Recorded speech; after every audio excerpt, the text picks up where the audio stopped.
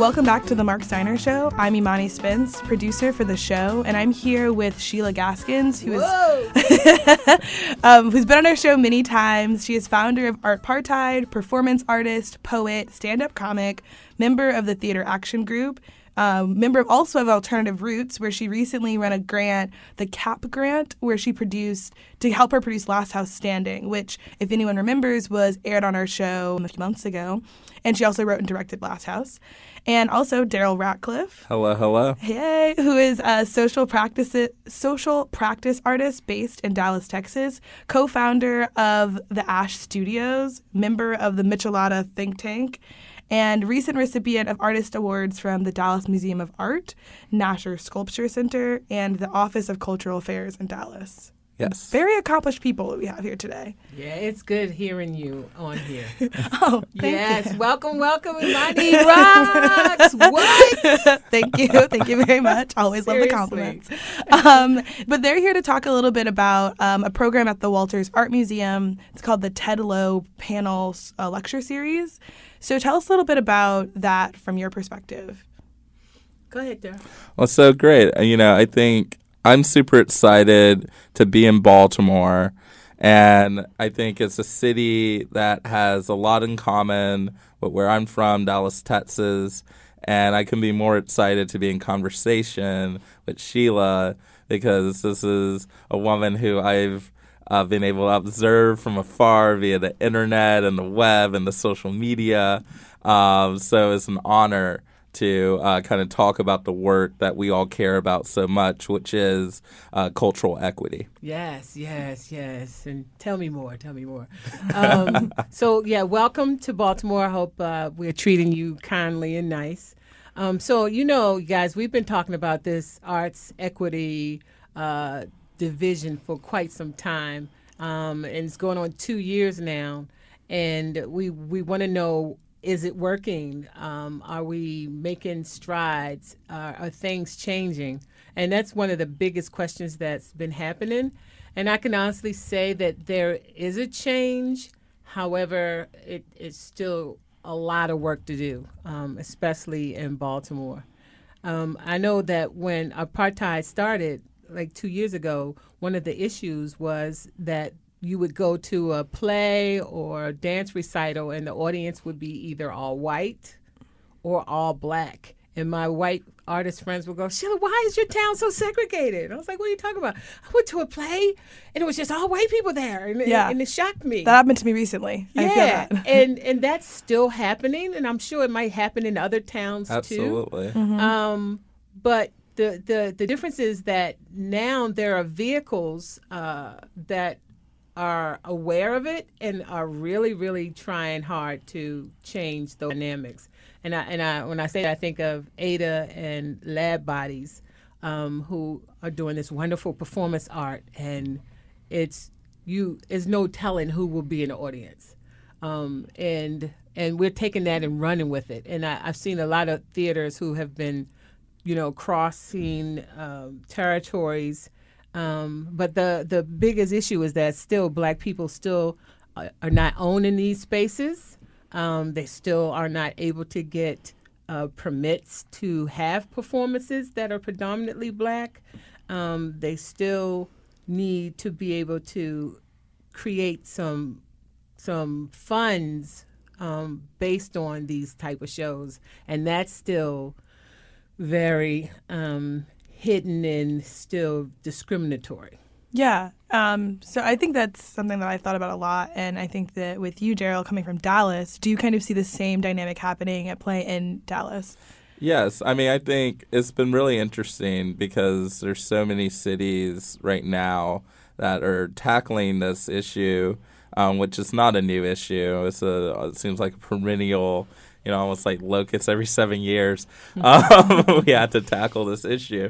But in Dallas, is a majority person of color city, which a lot of people don't know.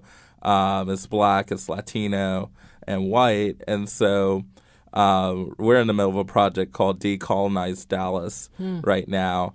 and it's kind of a pilot edition over the month of April. But we're looking at contested neighborhoods outside the center because there's like a center arts district where all the major arts institutions are, and so we're looking like how do you decenter both geographically, but also how do you decenter whiteness inside of a cultural arena that's been dominated by whiteness. And it's been really interesting thus far. We had an artist have some work taken down, kind of censored politically, and so next week the conversation I think will be all about that. But it reminded us that this process, equity, decolonization, isn't easy, and it's hard work. It's going to take a long time. It didn't happen overnight. It's not going to be solved overnight. But that's why it's so great to have these moments and these conversations where we can learn from each other and kind of be encouraged. Yeah. Well, it seems like you guys have the city behind you or some people with power, which is lacking on this end because apartheid is pretty much me and 8 other women, and we have our regular jobs. I tried to get a grant. And that apartheid didn't happen. But they're like, so we're having these conversations and we are just volunteering and we are stirring the pot, just regular grassroots, no money behind it. And it appears that is that the case for you guys? It seems like somebody is investing. No. Which is awesome. Would like to happen in Baltimore. That would be nice. Yeah, we're, thankful, I think. When we started, of course, there was no money, and that was, I think, one of the reasons why we started was because there was no funding, like just in general, like not even like for social justice or just no funding, like for any artist anywhere, right in the city, through the city of Dallas at that time. And so a lot of the kind of support that we now have is because of successful organizing. We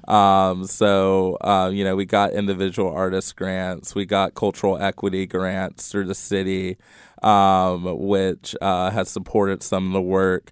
And then have made some allyships with universities, Southern Methodist University, and Arts Dallas, led by Clive Valentine.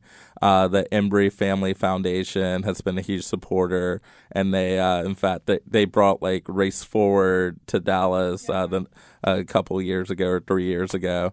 Now, so there's a couple kind of allies that we're in conversation with, and we're in conversation with other people.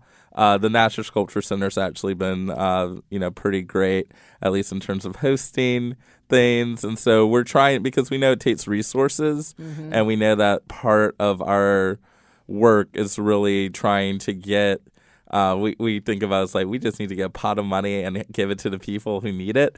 Because, that's hasn't been happening. Like there's money, it's just not getting to the people who can most benefit from that. And that's kind of our challenge. Yeah, and I think that it's something that I always talk about within Baltimore because we have something similar, obviously. We have a center arts district that, to me, center, I guess, would be Station North is, to me, the most central in the city. A lot of resources are going to Station North. It essentially only started existing about, 10 years ago max, something like that. And now it does a lot of cool work, and there are a lot of great things happening in Station North. But you're right, we do have so much of this city that is not being touched by those resources, both money-wise and also just human capital. Like, there are not people to do this work. Though we do have MICA, which is one of the best art schools in the country, probably even in the world. But those people aren't always being funneled back into those parts of the city that aren't getting those resources. So I think that a conversation like this with the Walters, which gets, draws a big audience, and also we'll be talking about those issues that we're all in some way complicit in, and, both purposely and, on accident, I guess.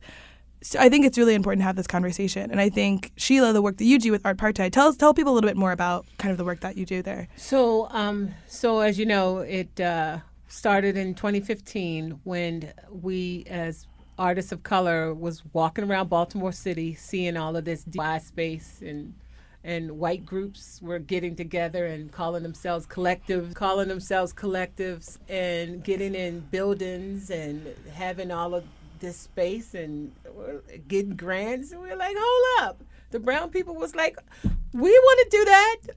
I would like to be able to do theater in that building downtown. And so we put up a flyer, and the flyer said, is Baltimore segregated? Do you feel that we are lacking power? If so, holla back. And so when we put it at Red Emma's, we didn't expect white people to say anything. So we put it for ourselves. So we just thought, the black people was like, yeah, let's get down and talk about this. But some white artists from Micah answered the thing and said, hey, we're talking about this too.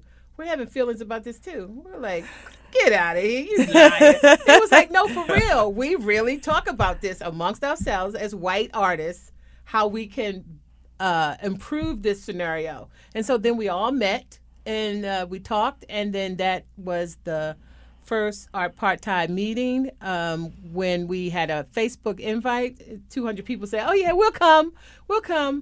500 people showed up. Wow. Yeah. 60% white, 40% black. And we stayed there. We had a panel of artists. We stayed there for 3 to 4 hours.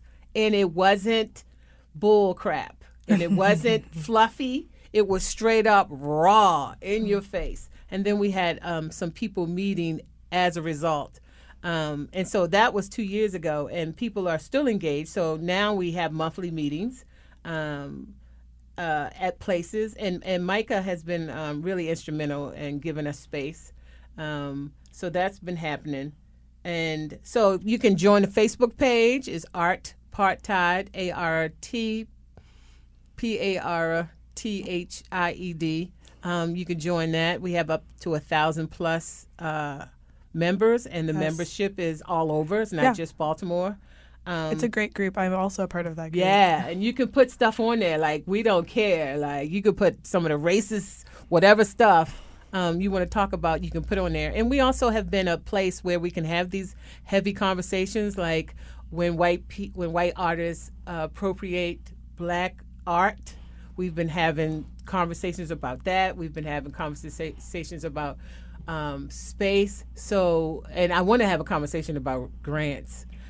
So we have been that vehicle in Baltimore, but again, there's no funding. I would love to do more things, but again, it's just you. I don't got no money. But we are a group of folk who want to talk about this topic because it is passionate, and it's necessary. Because Imani, remember we were at the spot in that was the first time. The festival, yes.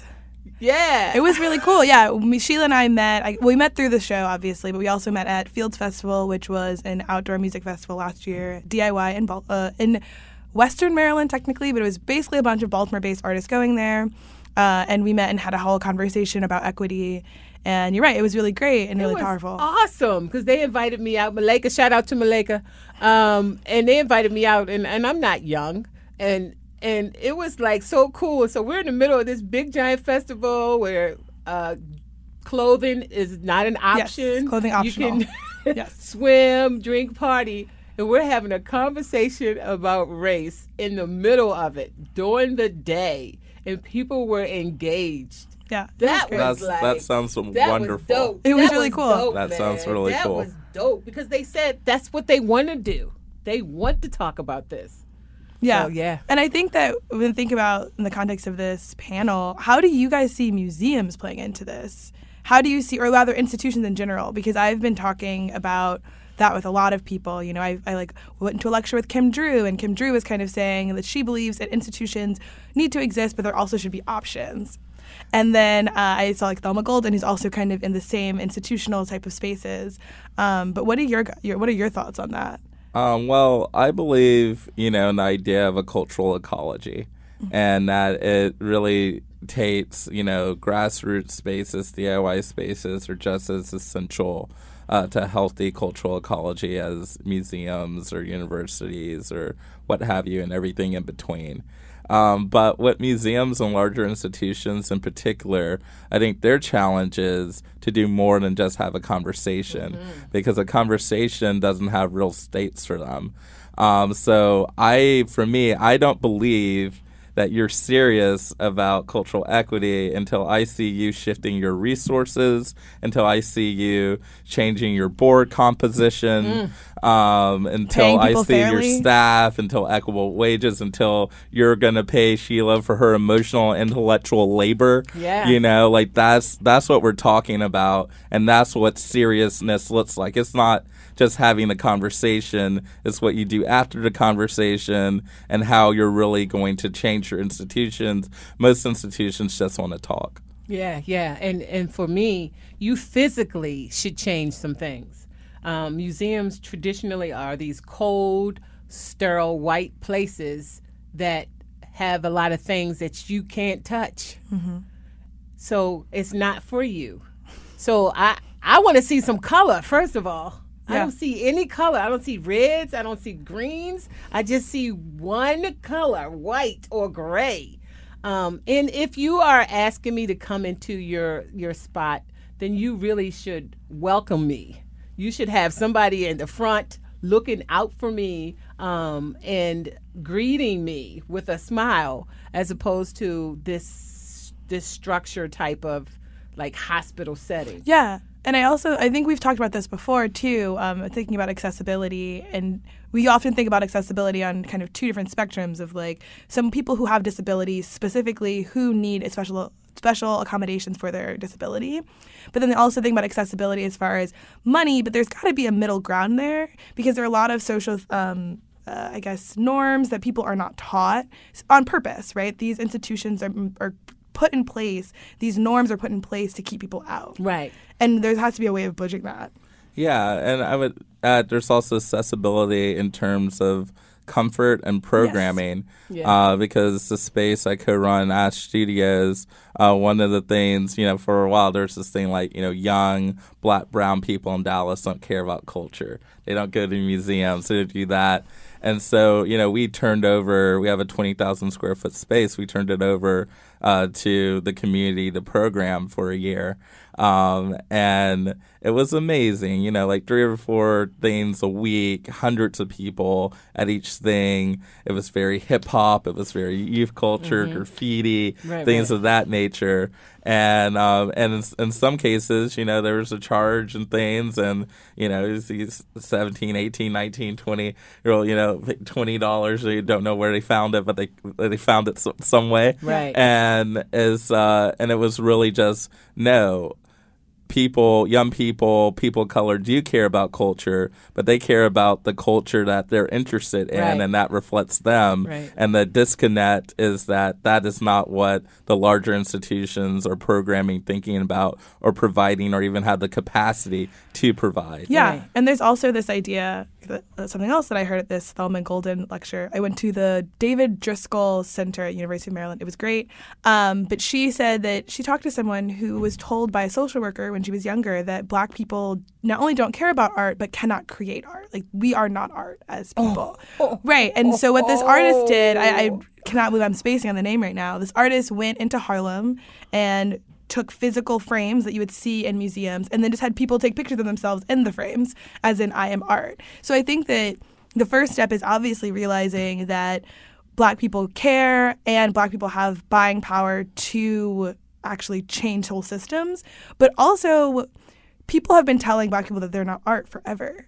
Right, like, and especially not Black American art. So it's like, oh, well, this African mask from a country that we will not name, that's art. But you in graffiti, that's not art. That's lowbrow. So I think also kind of shifting that conversation and making that more normalized is important too. Right, because this is Western canon standards. Yes. For everything, and that is so untrue, and it's so unfair.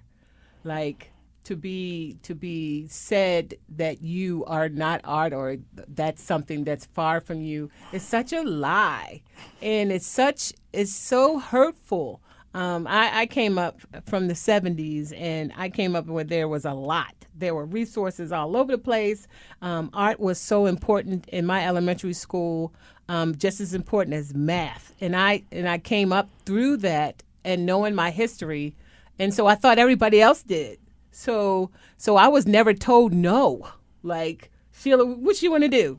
You can do it. And I spent my elementary years doing more murals because I talked too much in class. And so they wanted to stop me from disrupting the class. So they gave me some pens and pencils and say, all right, you do the Christmas mural. So I find myself being independent, walking around doing all of this art. And that's all I know. So I'm really spoiled. And so the whole apartheid thing is to touch those folk who believe the hype.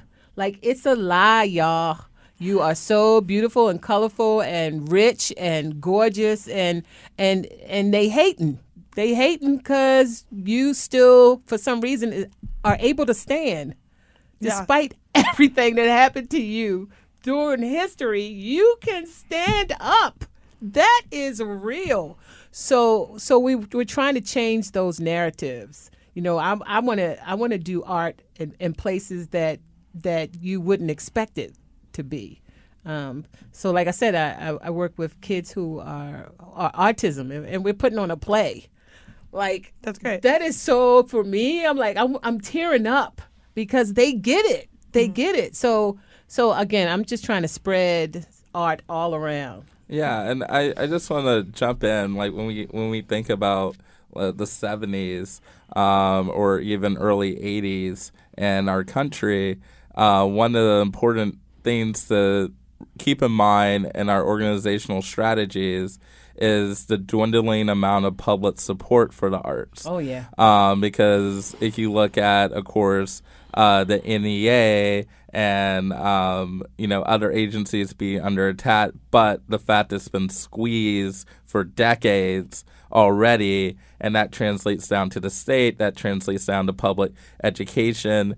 And so I think particularly for people of color, the privatization of arts resources and funding hasn't done us any justice. Not at all. And so I think, that's one of the reasons why it's so important to organize locally and statewide and nationally in the political process, and having arts funding be one of those key things, I think, alongside, issues of housing and other things that healthcare are so important. Yeah, because I was reading about the wealth disparity and how it said 90% of white families have wealth. 90%. Yeah, and wealth looks different for everyone, but wealth is still usually means they have a piece of property. Right. Either they either credit. Credit is good. All of those things. Right. So that means 10% are not, and that's what we are struggling with. Like, I got to fight and compete for 10%, and so that makes you think: who is able to do art? Do I have to be rich to do art? Which is crazy. And also thinking about generational wealth of just like, I bought my own car, right, when I graduated college, but a lot of people I know were given cars, right? So getting a free car versus me, I pay a car note, which not fun, is generational wealth. And no one, I'm sure they're not like, my parents aren't rich, and that's probably true, but that is a way of understanding how wealth goes generationally. And when it comes to art, most of these, what do they call it, collections that are like gifted, these endowments are generational. My parents did not collect art. If I started collecting, my grandkids would maybe be able to gift that to the Walters one day. Right. But it does take generations to rebuild that. And white people have had way more access to that in the past hundreds of years. And the other thing is that, like, if I'm hungry and I'm home and I'm a single mother and I'm just trying to get my needs met, am I thinking about art? Am I thinking about a song? Am I thinking about painting a picture? No. Thinking about getting I'm them needs thinking met. about how can I stay in this house? How can I feed my children? How can I survive? And so that's why this equity thing is beyond just you give me a grant.